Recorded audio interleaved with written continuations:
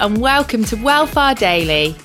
I'm Amy Lane, author, runner, health editor and host of Wellfar, the weekly running podcast. That's your coach, running buddy and virtual running crew.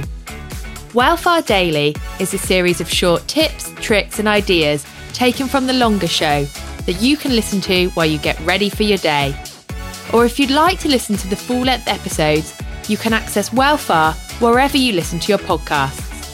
You'll find advice from the world's most insightful running experts, training tips, and inspirational stories to take the sting out of those long runs. Let's dive into today's clip.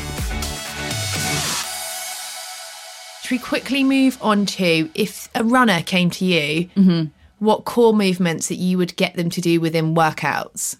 So essentially, it depends on the person and where I saw their weaknesses. So for some people, I'd be like, wow, like you're really pronating through your feet. You're really like your arches are really collapsing. So we might spend a lot of time actually taking their shoes off and working through feet movements, ankle stability.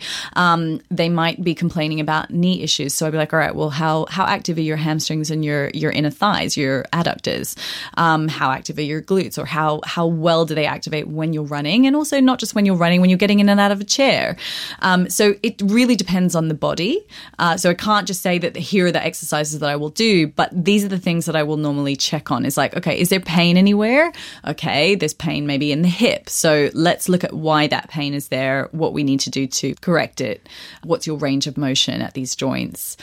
How much movement do you have at them? Because ultimately, one thing we also all need to kind of take into consideration is you're in between your joints, you have what's called synovial fluid, and that's a really important fluid for the joints.